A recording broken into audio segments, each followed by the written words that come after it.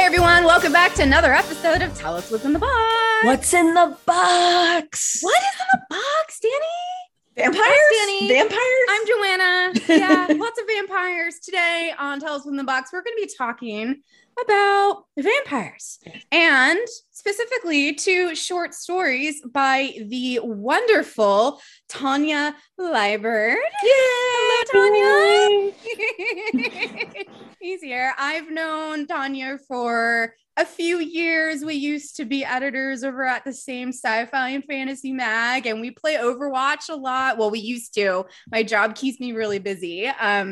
But we're so excited to have you here today, and we're going to be talking about two short stories of yours, both with strong vampire themes and characters in it. The first one is Mimosa versus the Succulent, which you can find in an anthology called American Monsters 2, edited by Margaret. I cannot pronounce her last name. I think it's Helga Dalton. Okay. Okay. Yeah. Spelled HELGADOTTIR. And then we will also be talking about 10 Steps to a Whole New You, which you can find on fantasymagazine.com. That is fantasy-magazine.com. And without further ado, Tanya, welcome again. Hello. Hi. How are you? I'm fine. I'm a little bit humid over here, but I think the air conditioner might need some maintenance, but I'm fine. All right. Yeah. Excellent. So, being we're all vampire fans and horror fans and everything else, and big in with the Horror Writers Association, why horror? Why do you like writing these stories? I don't know. I mean, okay, it's 97, okay? And I'm seeing a cover of a playbook for Vampire the Masquerade. And there's a clan called the Assamite. Yes. Right? Which is the ones from Africa. The vampire clan from Africa. And there's this black vampire guy on the cover. And I love the pose. And I was like, you know what? That's a black vampire on the cover. And it just got my gears thinking. And I started writing, and the idea was supposed to be that that the main character is a vampire who used to be a slave, and you just want to see what it's like to be somebody who's come from that sort of background, who manages to not be able to die and sees society change and time go by, and how does it affect them, and how do they affect the world around them. And most of us Succulent is based off a chapter in that novel that I started back in 97, where she goes to find some relatives in the Caribbean, specifically Trinidad. And there's this nasty little number there who decides that she wants to have some fun and eat her. Drink her blood, right? And she runs into more than she counted for with Mimosa. And that's basically how Mimosa vs. Succulent came about. But it's a whole larger arc. But that particular part caught the attention of Nalo Hopkinson when she was editing the Online Writers Workshop back in around 2002, and it became Editor's Choice runner-up. Oh, nice. She, and that put me on her radar. And then we found out that we're connected through my mom's friend, Pearl Into Springer, who's a very famous Trinidadian herself. She's won she's founded the National Heritage Library of Trinidad and Tobago, but this is way back in 2001. And even before that, she and Nalo's dad founded theaters in various parts of the Caribbean, Guyana being one, Trinidad and Jamaica being others. And she's won the highest civilian honor. You can get the Hummingbird Award. She's a very famous Trinidadian. So we know each other. We connected through her. And that woman was a friend of my mother's, my late mother. So, it just, at that point, I just gave up trying to hide. I was using a pseudonym, and I said, I'm running into family no matter what I do. Even if I climb up a mountain, they're on the other side going, what are you doing? We're here already. Yeah. Yeah. I gave up. So I just started using my real name, and then I found out 2 years ago, and my dad's brothers, there's three males on my dad's side of the family out of 10 children. And there's just three males. And my Uncle Bobby was the middle one.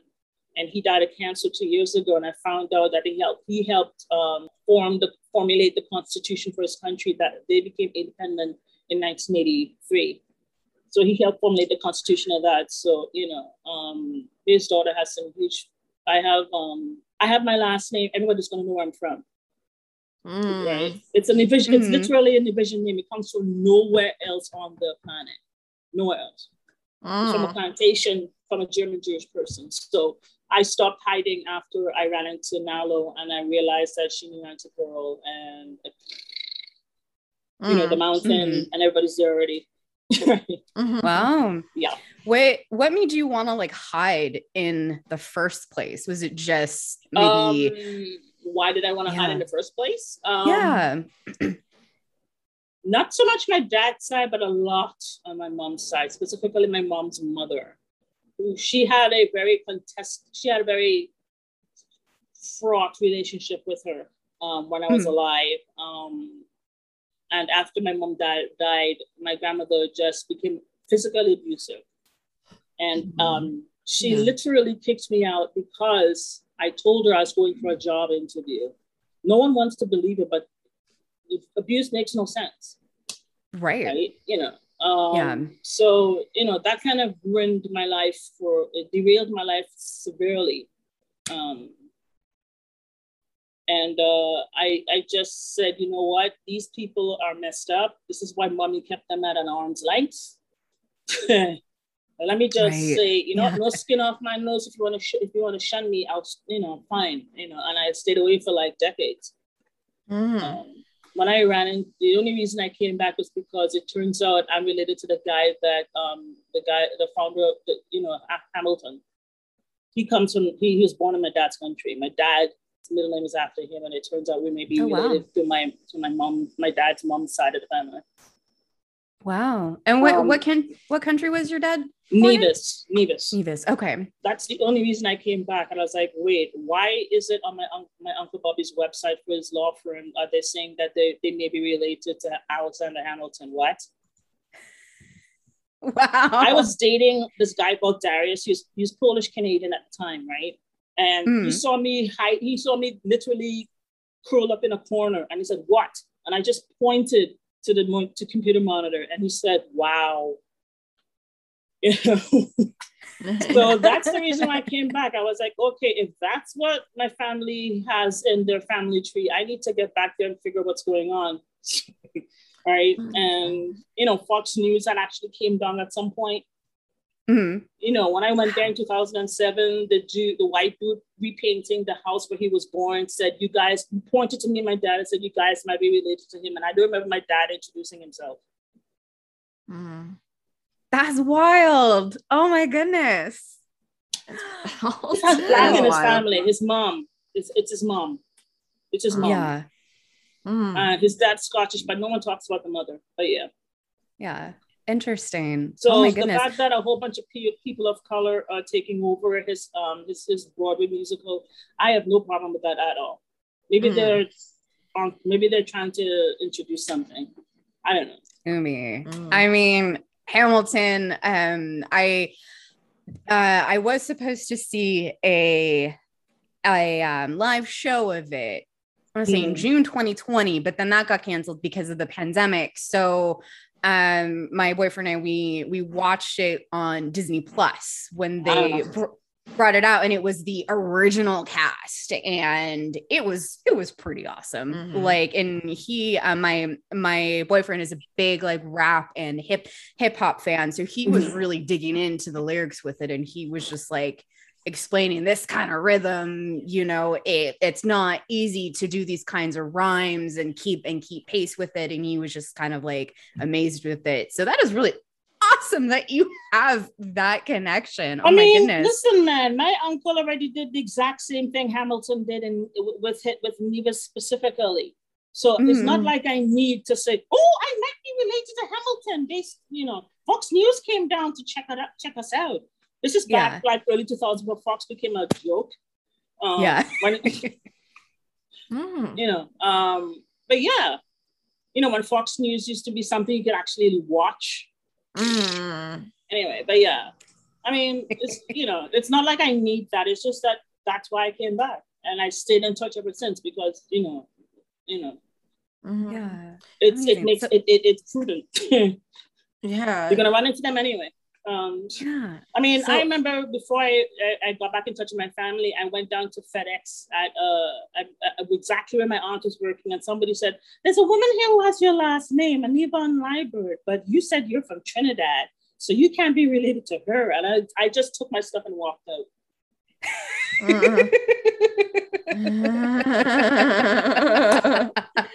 The lady's looking at me like, "What the fuck is wrong with this person?" Right? So how before I got back in touch with the family, so it doesn't matter. So I gave up after the Nalo thing. I just gave up. So. Absolutely. Yeah. So how does it feel now to have like Mimosa versus the Sukwion and 10 Steps to Hono You and all of the other stories that you've published over the years, like with your name on it? How does it feel now? It feels weird. That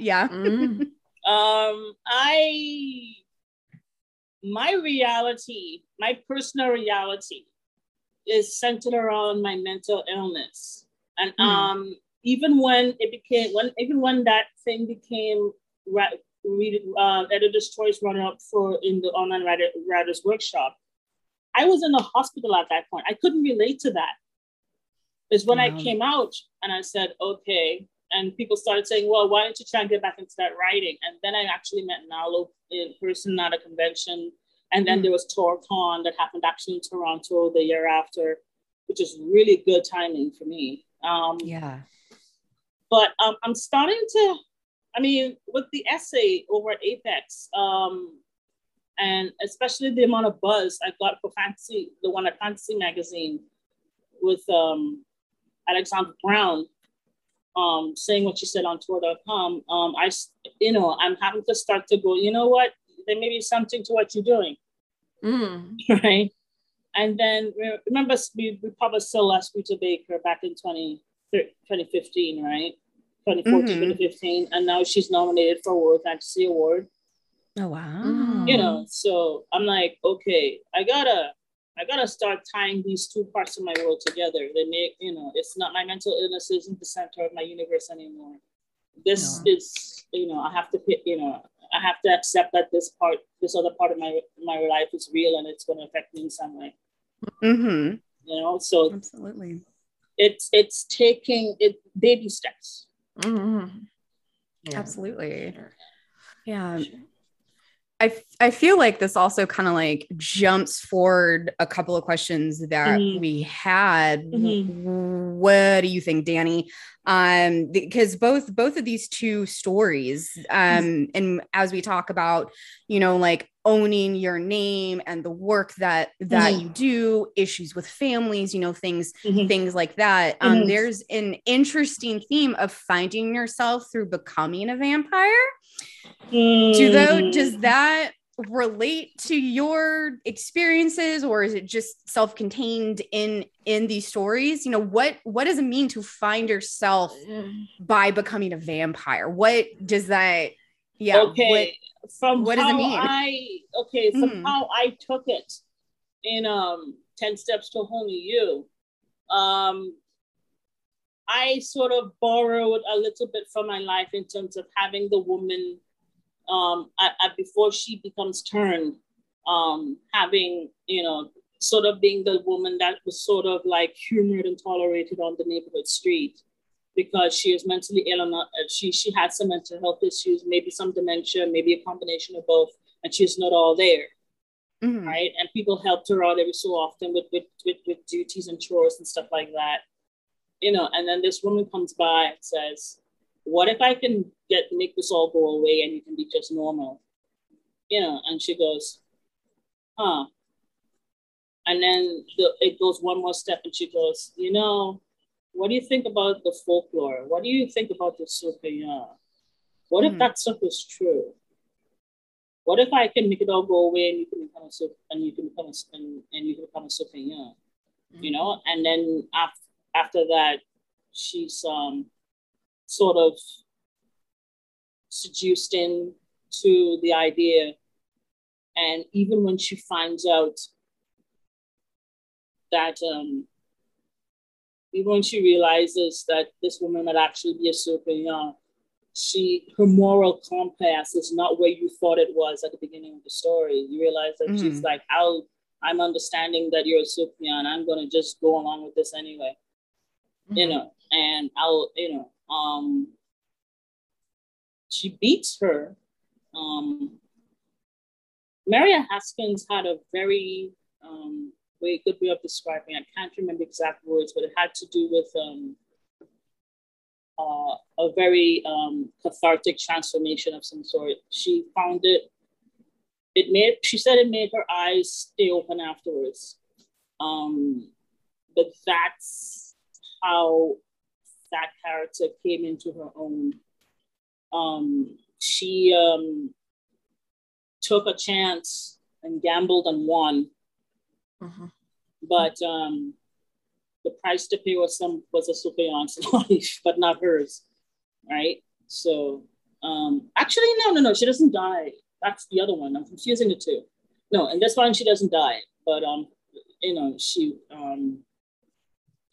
takes a gamble and wins, and has no regrets. Right? She does not become a thoughtful, rueful morning vampire like in Interview with the Vampire. That doesn't happen.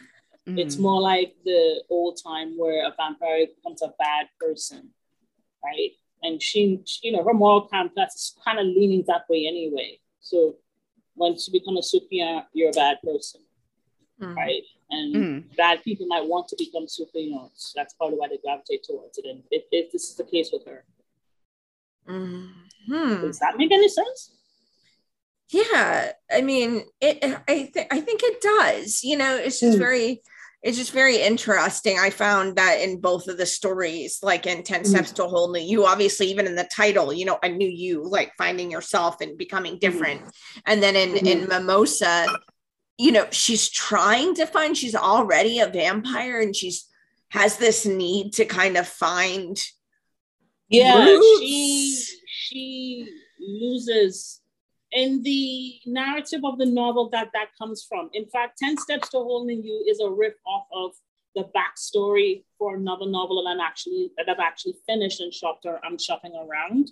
It's tentatively called Island Girls.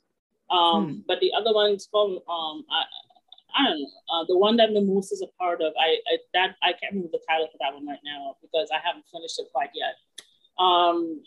But the narrative is, you know, she loses people. It wasn't her choice to become a vampire, as opposed to in 10 Steps.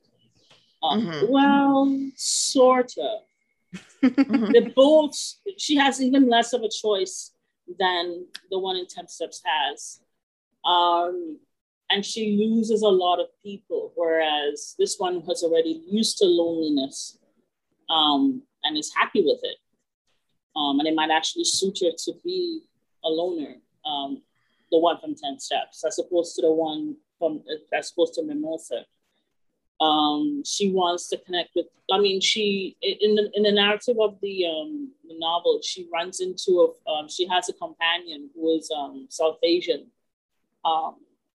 And when he becomes blessed with the dark gift, I call it, he almost resembles one of their paintings where his skin is sort of a blue hue, right? And they separate at the end of the novel. That's my plan. So she never really finds anybody that she connects with, because there's things that he's into that she cannot because of her past as a slave and the trauma that she had. You know, things like BDSM. How is it, if you were a slave, would you be into BDSM? That's an interesting question. That's an interesting and question. I bring that question up. Yeah. You know, if you were beaten, if you knew how people were treated, if you lived through that, would you be into BDSM? And I think that's why Black people tend to call it a white people thing. Because, you know, the thought of wanting to beat somebody up, that's, you know, I think they consider it a white people thing. But I know people of color who are into it. I've been to I did research. There was this one BDSM party that I had at the Gladstone, and somebody who was part of my Parkdale Tenants Association at the time, I ran into her there, gently whipping somebody with a cat o' nine tails, you know? So activists can be, Black activists can be into it, Black writers can be into it, South Asian people can be into it as well. White people obviously were into it. It was at the Gladstone Hotel right by Queen and Duffy. It's still there. It's a very famous hotel that events are held at. So I explored that question, and that's probably the last, in the novel, the BDSM thing is probably the last straw that makes them separate. Oh, okay. But gotcha. I have to do a lot of research into what slavery was like in North America. Because just from, you know, that's the only reason why I haven't finished that novel, because I know there's going to be so much stuff that if I had written it back then, I would have been lambasted for not doing research. Yeah. Right. So it's that basically, to go back to your question about finding yourself. She does not necessarily find people to be with, but she does tend to find more of herself and find out what the limits are. She is more like the Brad Pitt sort of thoughtful, you know, and a mournful sort of vampire, whereas the one in 10 Steps is so not. And like I said, that I took that I did that on a whim. I can't believe it's made such an impact. I did that short story on a whim, and it's based off the backstory of the main character in my novel that I've actually finished and I'm shopping around. It works really well. Yeah, like it comes through so strong. I experimented with form with it. And I think I'm starting to have to understand that maybe I have to pay attention to my talent and not fall prey to the idea that I don't know what I'm doing anymore or I can't do something. You know, I mean, so it's, the language was deliberate. The choice of language was deliberate. I said, okay, so Celeste has written everything in full patois. She's done that more than once. I have code switched Rhonda S. Garcia, or S.A. Garcia. We published her back in the Abyss and Apex. She has also code switched in stories. Nalo has written in full patois. Has anyone done a deliberate switching, like, has someone done a deliberate switching where the way that I'm thinking of, where like there's a defining sentence at the beginning of a scene that's in standard English, and then the rest is in full thick Trini patois. And I don't think anyone has really done that. So I wanted to try that. I was experimenting with form, and it's worked a lot better than I had anticipated.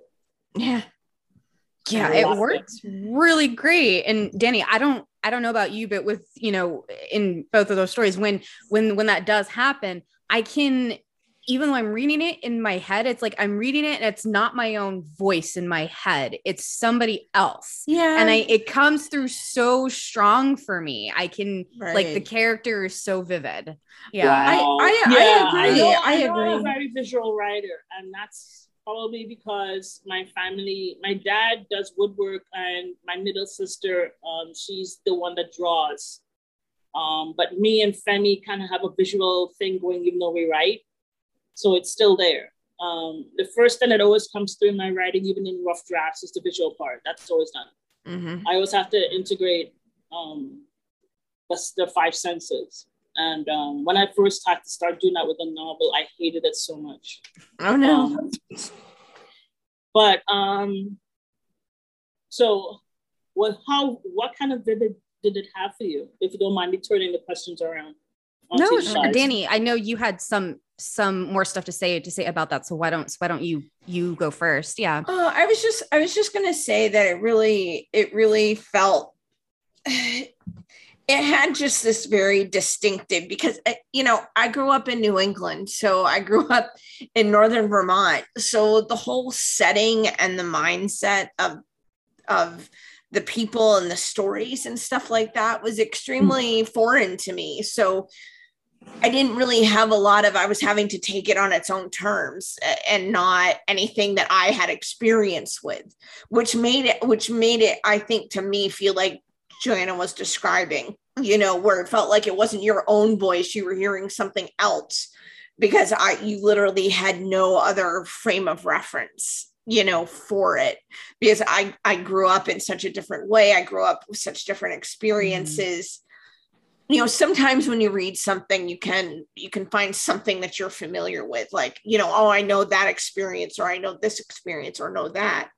But sometimes you come across something and it's just so different than what you've experienced, but it's completely somebody else's experience that you're just kind of taking it as it is, and you accept it as it is. And so it's kind of this completely different voice and experience in your mind. It kind of felt to me, in terms of atmosphere, the stories felt I spent a year in Honduras, living in Honduras, and it felt like that. Like, it felt very hot, and it felt very sensual, and it felt very, like when I read the stories, it kind of felt like that. It kind of felt like, thick air, and you can smell the flowers and the plants and things like that. And that's kind of what I got throughout the whole thing.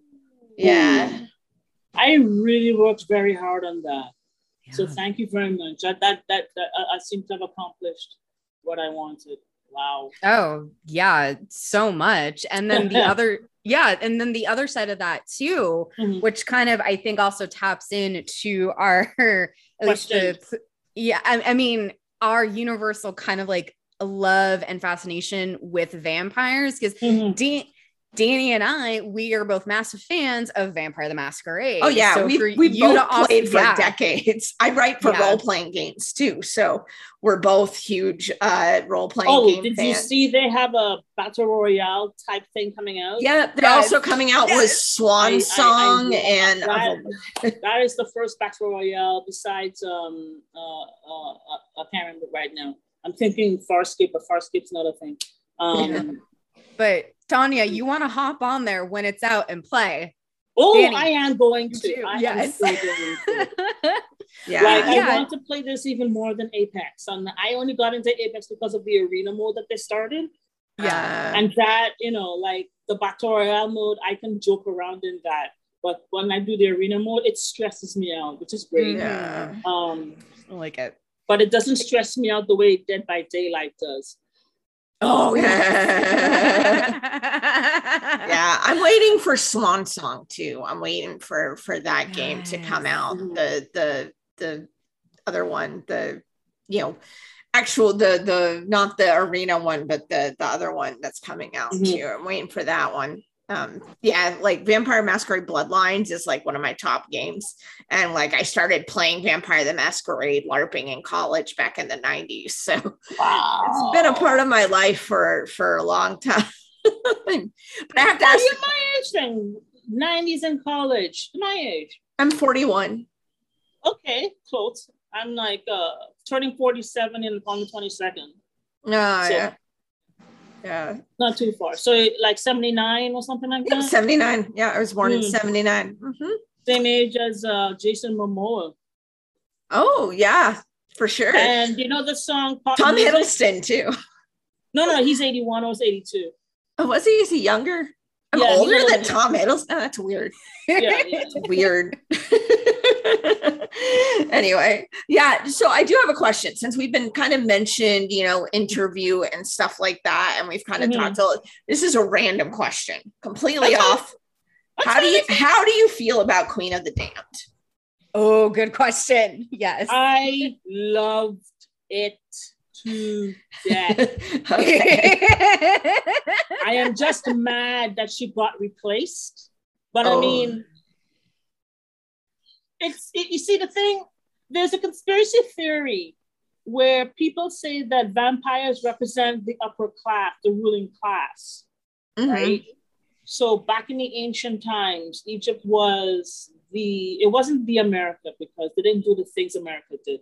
But it was a superpower, right? And then the Europeans became, they went over to Europe. They literally took them out of the Dark Ages, the Moors from Egypt. And then the Europeans turned around on them and kicked them out, and then, became superpowers themselves over time. And that's exactly kind of what happens with the Queen of the Damned. She gets replaced by a white vampire who becomes the head of the bloodline. So, if you are a conspiracy theorist, or if you just dabble in conspiracy theory to see what's going on, and you don't necessarily commit to any of them, but you get the idea of why they're there, because people aren't stupid and they suspect something's going on, and they're trying to make sense of what they suspect, right? So it makes, when you look at that, I go, oh my God, please don't let a conspiracy theory not be right. Let it just be a nice movie. But the thing is, she died before that thing came out. Yeah, she did. And then there were a whole bunch of theories as opposed to, was she ritually killed? Was it did they mess with the plane? All sorts of stuff like that, I remember those. So, I remember those. Yeah, so it was really sad that was like her last film, but what a way to go out. It was a wonderful costuming, and she was so good in it. Yeah. She was really stunning. That was even better than Romeo Must Die. Romeo Must Die is, I love Romeo Must Die. They're so good in that. Her and Jet Li. They should have, I think they were trying to team up together again before she died or something. But she was so good. The way her mouth would tremble with lust for the blood when she was walking around and stuff.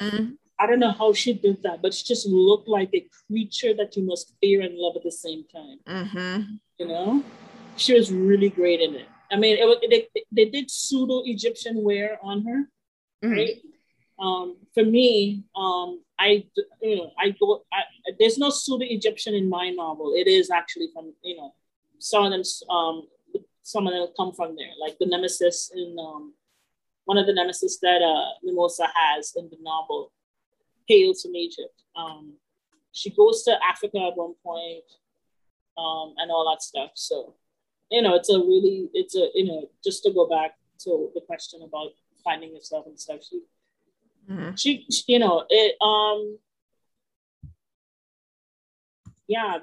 That movie, I just loved it. Yeah. So I can't say anything bad about it. I can't. Yeah. There was South Asian vampire elders. There were European vampire elders.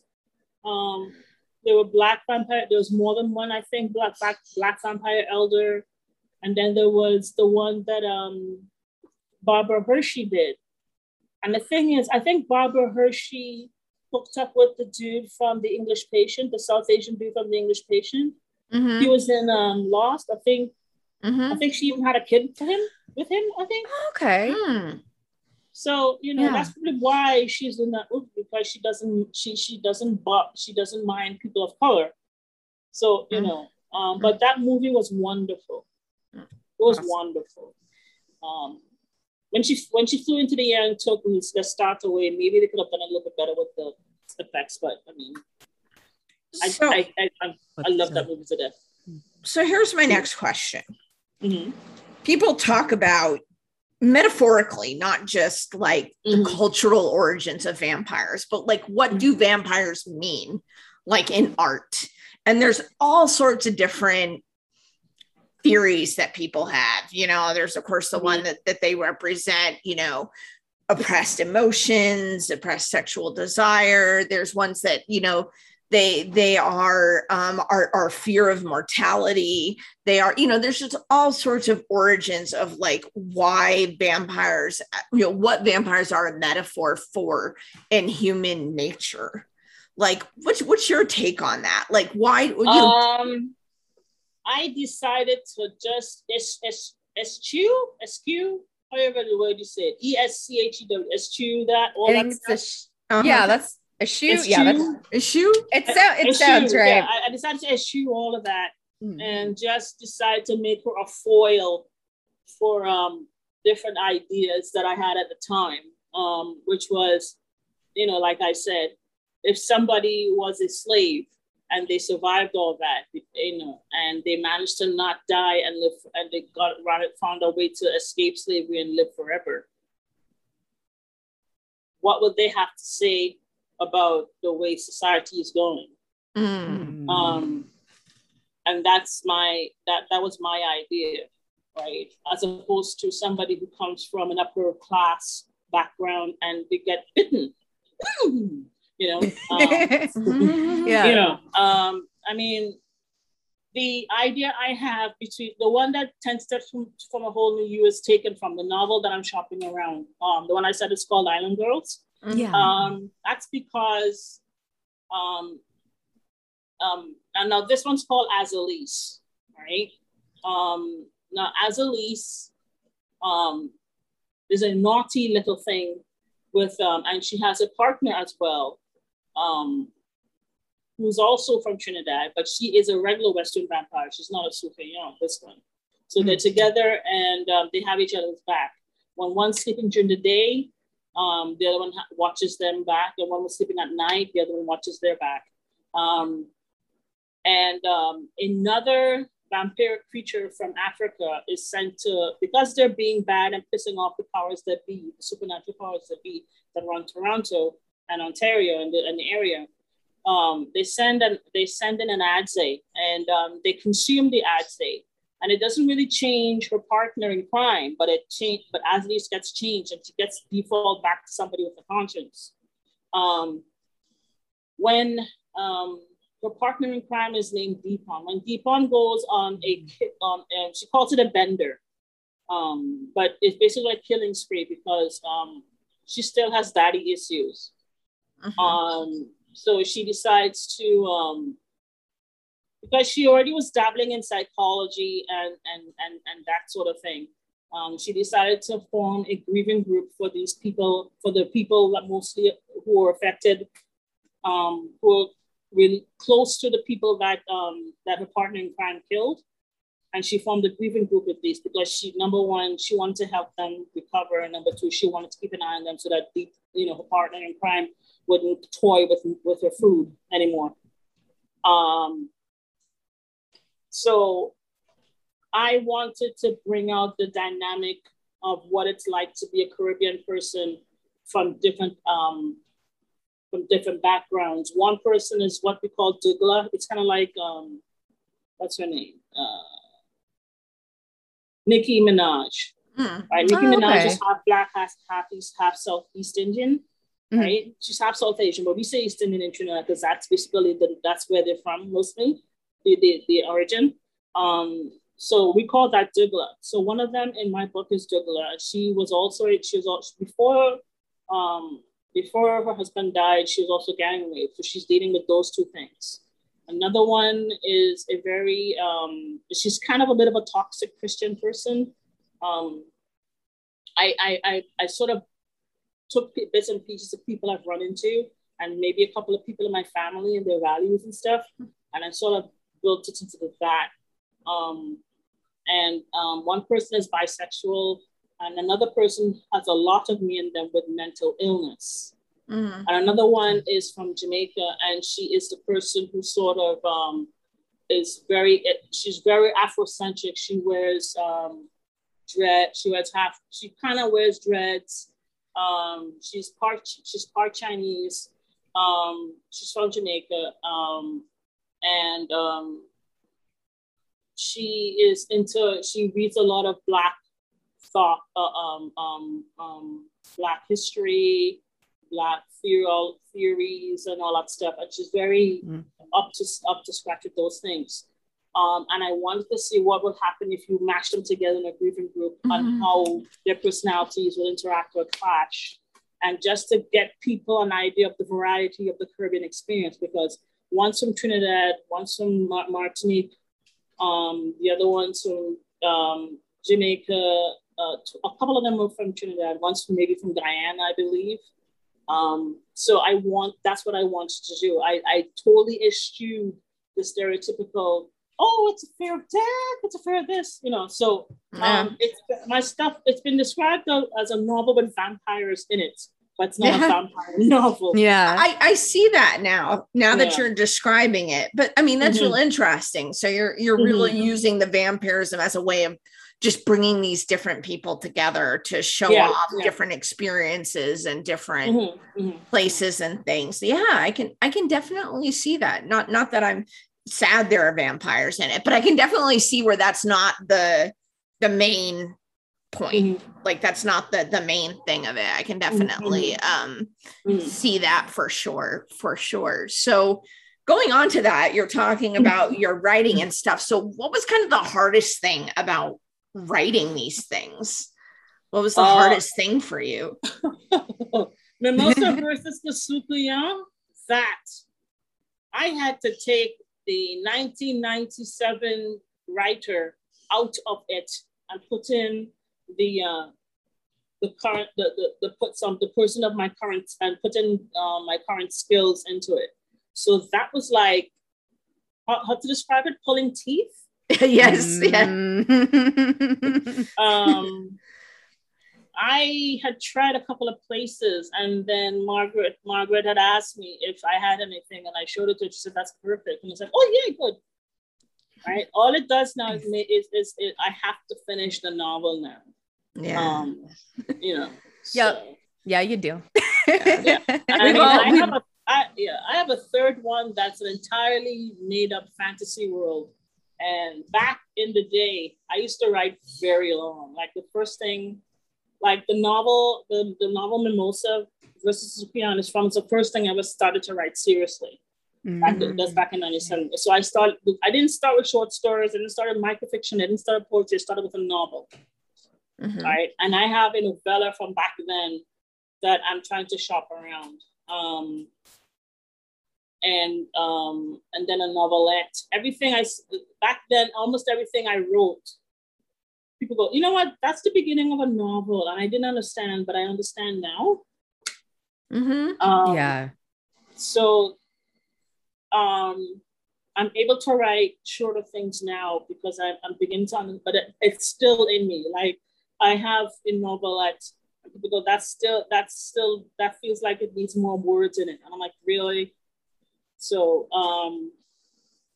that's probably one of the hardest things for me in general. But for that particular story, Mimosa versus Sukuyan, was to take the 1997 very early writing out of it and put the more polished me into it. Yeah, I think we've all been there. I think we've all been there. So, sorry, go ahead. I was just going to say, so what was the easiest thing about writing that? Or was it just hard all around, I guess, if they're, What was the easiest thing? Formatting it into standard manuscript format.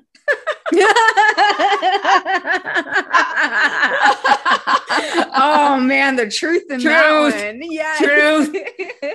Yeah. The truth in that. There you go. Yeah. True. Yeah. True. For 10 Steps to a Whole New You, the hardest thing was that every time I read it, I'd go, oh my God, that was supposed to be in patois, switch. Every time I read it, and so I kept rereading it to make sure that I got all the proper diction right, because I had written it originally in standard English. So I had to make sure it didn't read like somebody had gone, oh, that reads like it was written in standard English, and the person just used patois words instead. It didn't flow.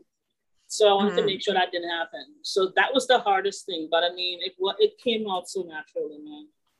I mean, and I wrote that thing on a whim. I was taking Richard Thomas's short story mechanics at the time, and I was like, let me have a story half prepared for something I need to do. But I didn't turn the structure of the course did not necessitate that you had to have something prepared or slightly prepared that you can bring in and polish with a group or something. You had to do it from other things that he provided to you.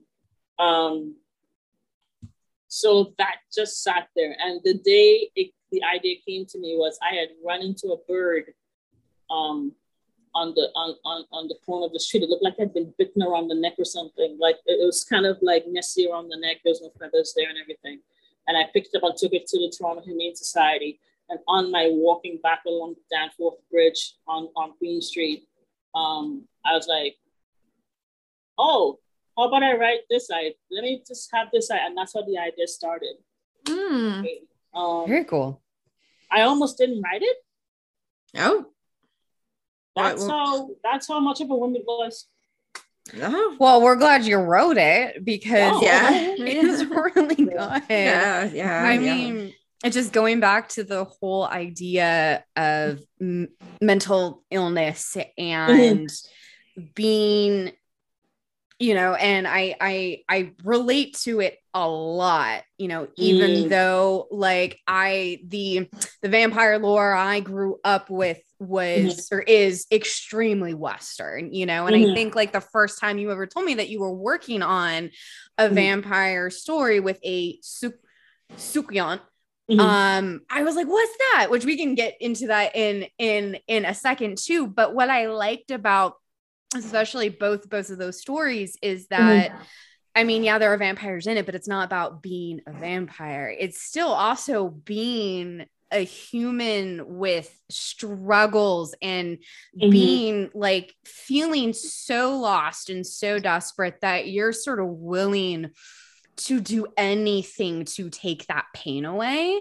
And kind of 10 steps, especially to a whole new you. I related to that hardcore, even though, you know, it's based in an unfamiliar culture to me, but yet on a personal level, I still connected to it. And I think that's having all those layers in it. That's what makes it so compelling. Yeah. It's universal, you know, the universal struggles that, you know, we all have, and especially people with mental illness, which so many people have, you know, and so many people struggle with, and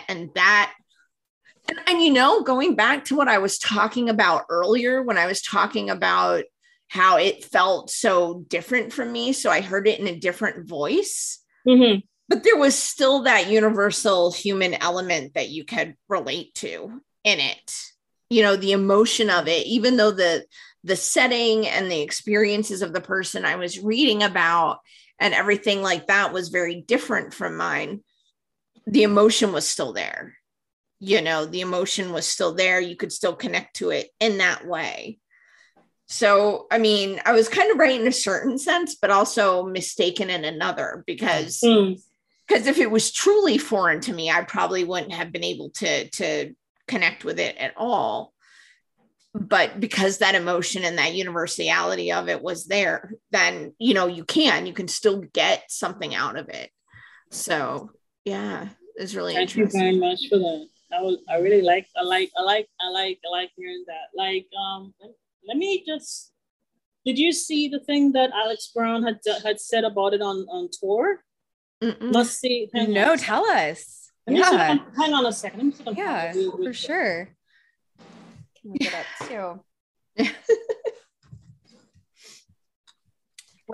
What he said about 10 steps to a whole new you, or the she did. Oh, sorry. She did she talk about 10 steps or Mimosa?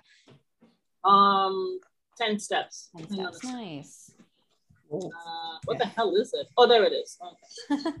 All right. Now, this is what she says. It's the first story.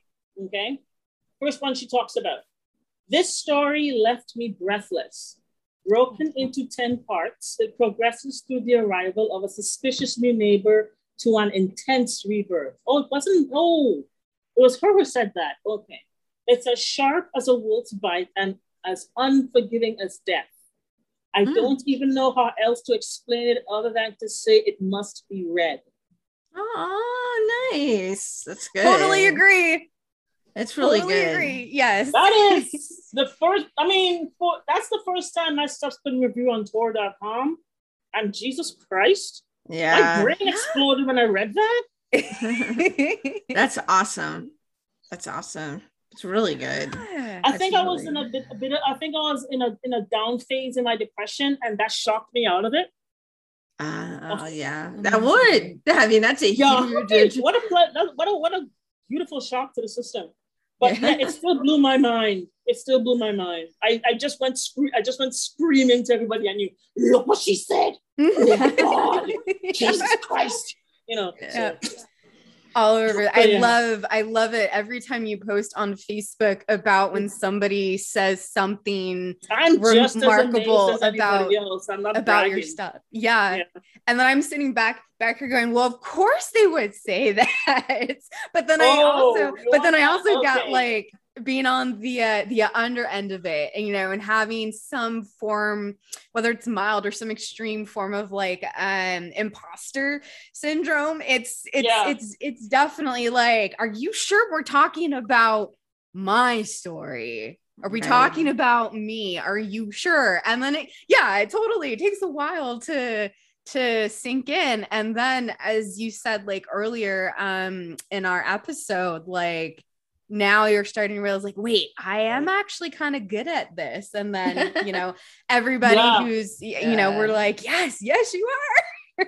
It's that weird thing. I was talking to Nalo the other day, and not to exactly quote what she said, but she basically said it, you know, you can stop acting like you don't, like you're amazed that you know people now. And I'm like, okay. Not to directly quote what she said, but that's basically it. I mean, she's open about her disabilities as well. So she and I were just commiserating, is that the right word? Yes. Over our shared things. Like I definitely have undiagnosed ADHD. My shrink is convinced of it. It makes so much sense based on my forgetfulness and the amount of things I had to go through. I mean, I had teachers in my high school commenting in my report book about it. We don't have a report card. We have report books, right? So every term, there's a new page, right? So, but, you know, we were sharing that, we were commiserating over that stuff. So yeah, I mean, I have to start going, you know what? The evidence is a bit getting overwhelming now. It's undeniable. You know, you can't say that people are saying the T word anymore. It's not cute anymore. Yeah. You know, you have talent. Everybody knows it, okay? Yeah. I mean, it's one of those where, you you write something and it's from you, you know, it's from, you know, all your life. It's from your feelings, your emotions, what you're interested in and stuff like that. So you feel like, why would anybody else care about this? Right. Because it's so, you know, from you, you know, this is my thoughts. This is my thing. We all have a tendency to think we're weird. You know, no one has these thoughts. No one has these feelings but me. No one would be interested in this but me. So when people start responding to that, you know, you do get that feeling of like, what, you know, like, what? Okay, somebody else understood what I was talking about and got something from it. You know, it is very, it's a very intense, sort of very dissonant feeling, you know. Okay, to quote what Nalo said in our private conversation, she said, you have value, you give value. And that kind of stuck with me. Because I was like, really, I give value.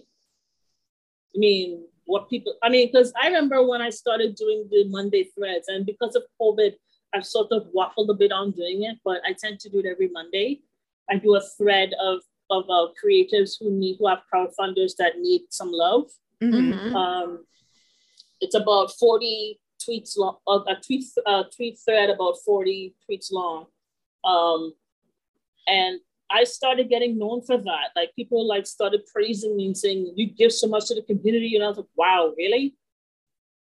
Yeah. So I'm starting to go, okay, my actions are being noticed and stuff. So it's an interesting feeling.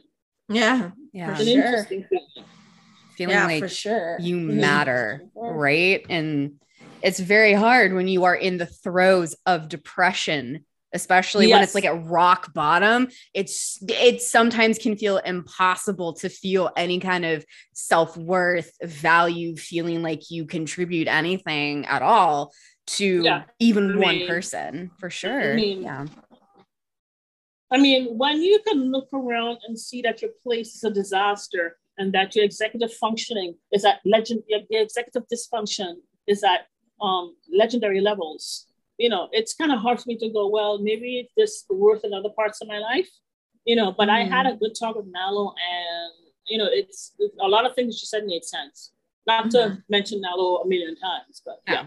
Well, no, it happened like a day and a half ago, so that's why I'm mentioning it. So yeah, it's still fresh on your mind. Yeah, that makes sense. Oh yeah, I'm so glad you had that conversation, and you know, I think sometimes eventually it takes enough like successes and enough people to just kind of beat the thought in your head before you start going, okay, I'm hearing all of this all the time now.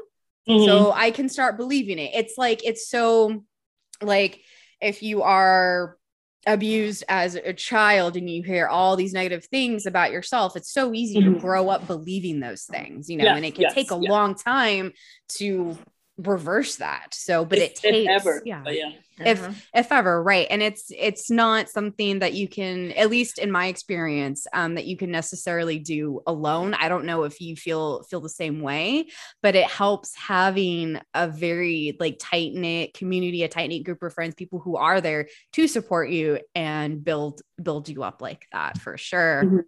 And on our podcast, Danny, how many like really deep conversations have we had just about mental illness and disability and things like that, basically, and all the things that we've like watched or read and everything else. It seems to be like just in horror in general, whether we're talking about vampires or whatever, it's a very common thing to come up in horror, because it is a type of horror, right? Yeah. Like, I think if you do it correctly, like in the yellow wallpaper, that's perfect. Oh yeah, that's perfect. But if you do it as in I'm crazy, therefore I'm a villain, no. Yeah, right. It's one of those things where horror is the genre of like the outcasts and the misfits and the people who are forgotten. You know, it really is the people who are forgotten, the people who are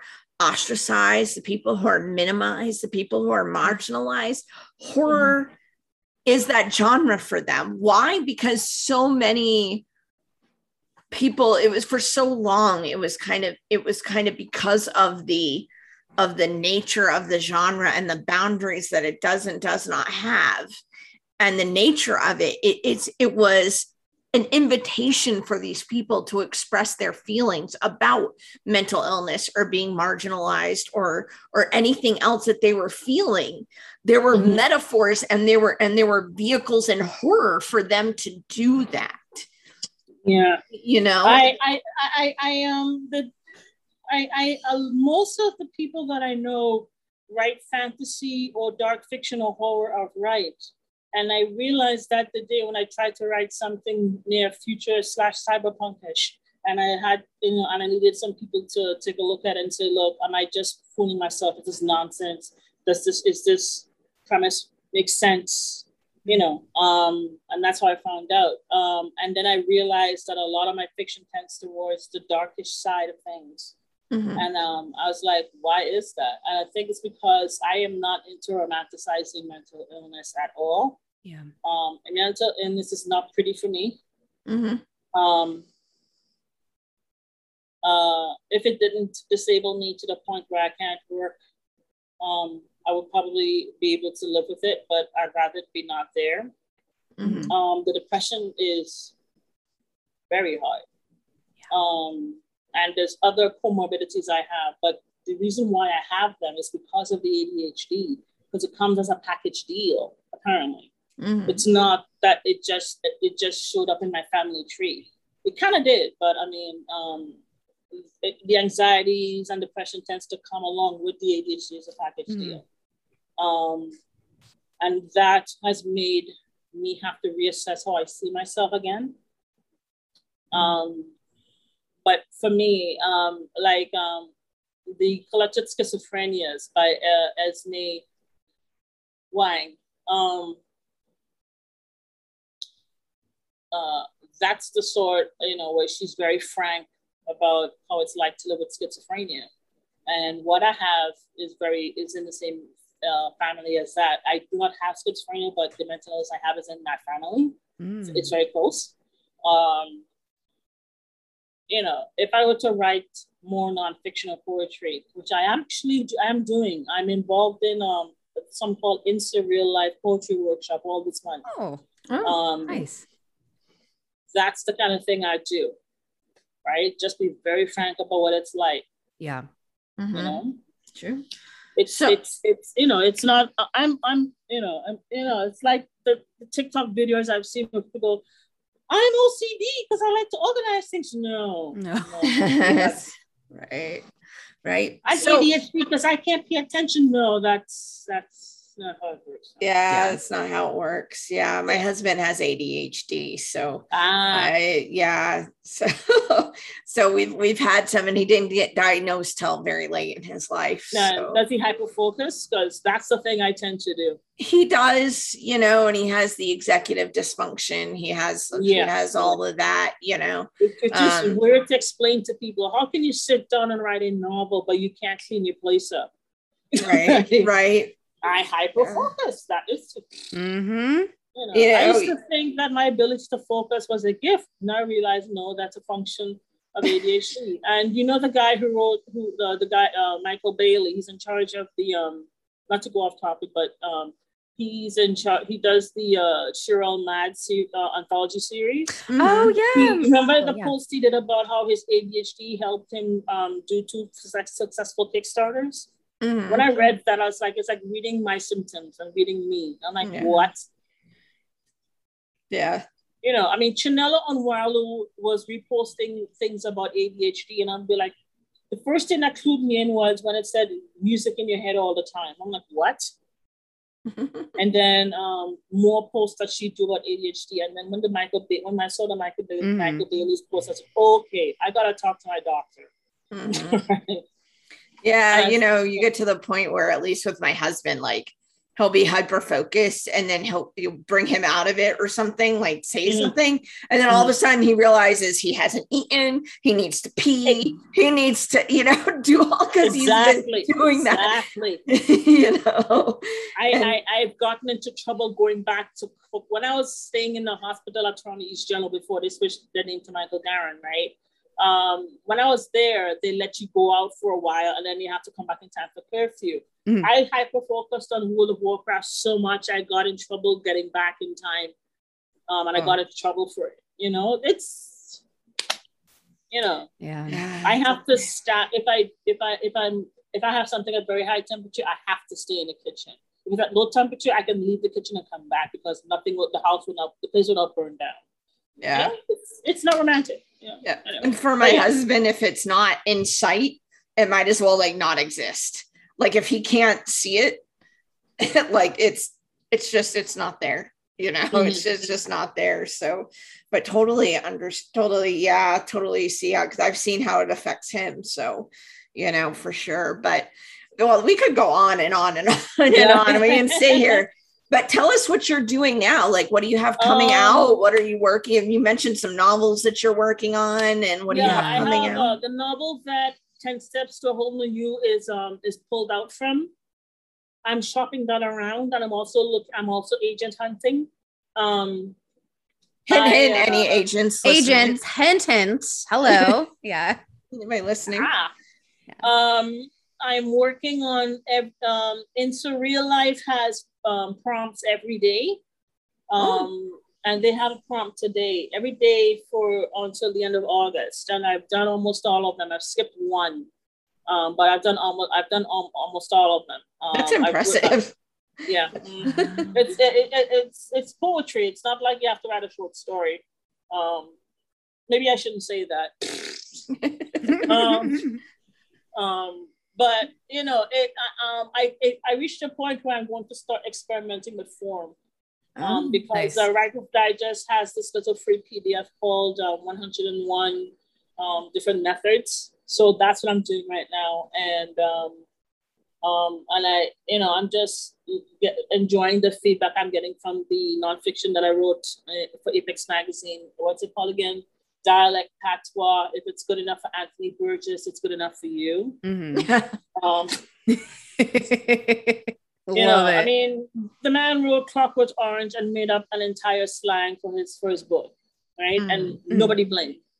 It became a Kubrick film. It's a classic, you know? What's his face from Deep Space Nine? His uncle is the star of it, right? Cisco? No. The guy who played Bashir, his uncle is Malcolm McDowell. Oh, okay. Yeah, that's his uncle. Oh, wow. He's related to him. Yeah. Somewhere in the family, somewhere in his like his mom or his dad or something married one of his brothers or sisters. But that's his uncle. Wow. He's half. Yeah. He also had a kid with the Bajoran woman in the show. Nana Visitor. Yeah. She's lovely. I love her physicality. Yeah. I think that's why she was chosen for the role, because her physicality just brought something to the you know. Oh, we're on Deep Space. Anyway, my favorites are Odo, Quark, Bashir, and Garrick. Those are the four. I like Bashir. I found Quark. I found Cisco a little bit huffy, but I liked him in other movies that he's done. I like sort of a Renaissance man, really. None of this. I remember her talking about him at a convention in Toronto, and she admires the fuck out of him. She, but he's apparently he's taught while he's been in Starfleet uniform. He's done lectures, and stuff like that. But very cool. So anything else that you're doing that you would like people to know about? And tell us where they can find you online. I'm working on other short stories. One is called Hoodie. There's a Sukiya in it again. I really need to branch out. We need more tales of non-Western vampires. Like seriously, I can do that. Yeah.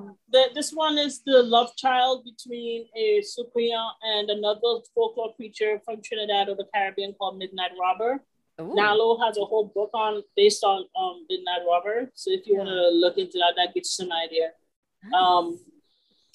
But it's a love child between the Sukiya and Midnight Robber, and she calls herself a hoodie, right?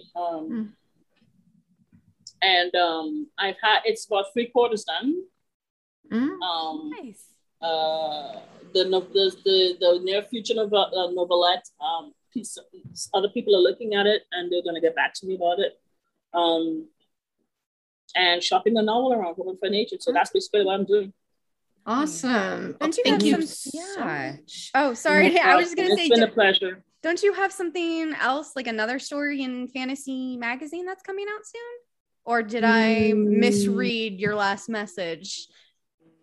Yeah, no. The one that the Fantasy Magazine is the 10 Steps one. 10 Steps. Okay. Oh, okay. Yeah, it's the one we did. So I have something subbed to them, but I can't get into detail because it's a blind sub, so I can't. Yeah.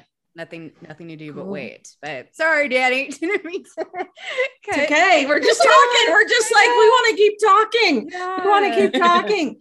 But thank you so much for coming and talking to us.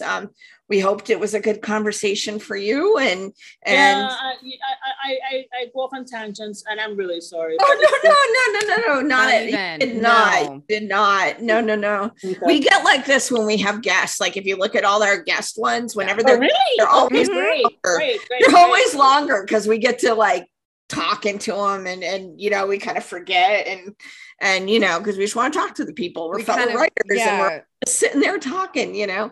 But yeah, thank you. Yeah, we do. We get them on all the time. Like, we've talked about all sorts of weird stuff when we're talking. Supposed to be talking about the movie or the book or whatever. I've loved our conversation overall. I really liked it. Awesome, thank you. Where can people find you online? I have gone through extreme pains to get Tanya.ca. So, you know, I mean, Tanya.com, when I looked into it, the dude said it was $64,000. And I'm like, wait, what? Oh my God, domain is so ridiculous. It's prime domain. It's a prime domain. Oh my God. But the thing is, you can't park Tanya.ca. There's certain parameters that you have over here. Yeah. Right. So it was available at a much more, like 10 times cheaper, literally. Right. Wow. Literally 10 times cheaper. You know, because I got a grant last year, my income tax refund, and a couple of things because of COVID. Those two things combined were, you know, I used that to buy the domain. Oh, there you go. You know, cool. So it's, you know, my aunt was like, "So you're out there?" I'm like, "Yeah, that was the plan all along." You have Twitter too, I think. Yes. Some Silly Wowzer, SOMESILLYWOWZER. I started it because I had some really funny golden moments on World of Warcraft chat that I wanted to immortalize on somewhere. It turned into a writing Twitter, right? It's a completely writing Twitter now. Yeah. There you go. Awesome. Well, thank you again so much. Thank you, Tanya. It's been wonderful. It has. And thanks everybody for listening. And we will post links of where you can find Tanya and where you can find her stuff below. So just, you know, look for that on our Twitter and our podcast website. Next time, everybody, we're going to be watching and talking about Sputnik, the 2020 Russian science fiction horror film directed by Igor Abramnikov. And we will be talking about that. This was a Joanna pick, so I have no idea what I'm into this one. So she picked out this one. So we're super excited about that. Remember, you can follow us on Twitter at @thebox_podcast. We are on Slasher. I will get notification if you post to us there at Tell Us What's in the Box. You can listen to us on Stitcher, Spotify, Apple Podcasts, Google Podcasts, and Podbean. So, and remember, everybody, shake the box before you open it. That's right. You have to shake it before you open it.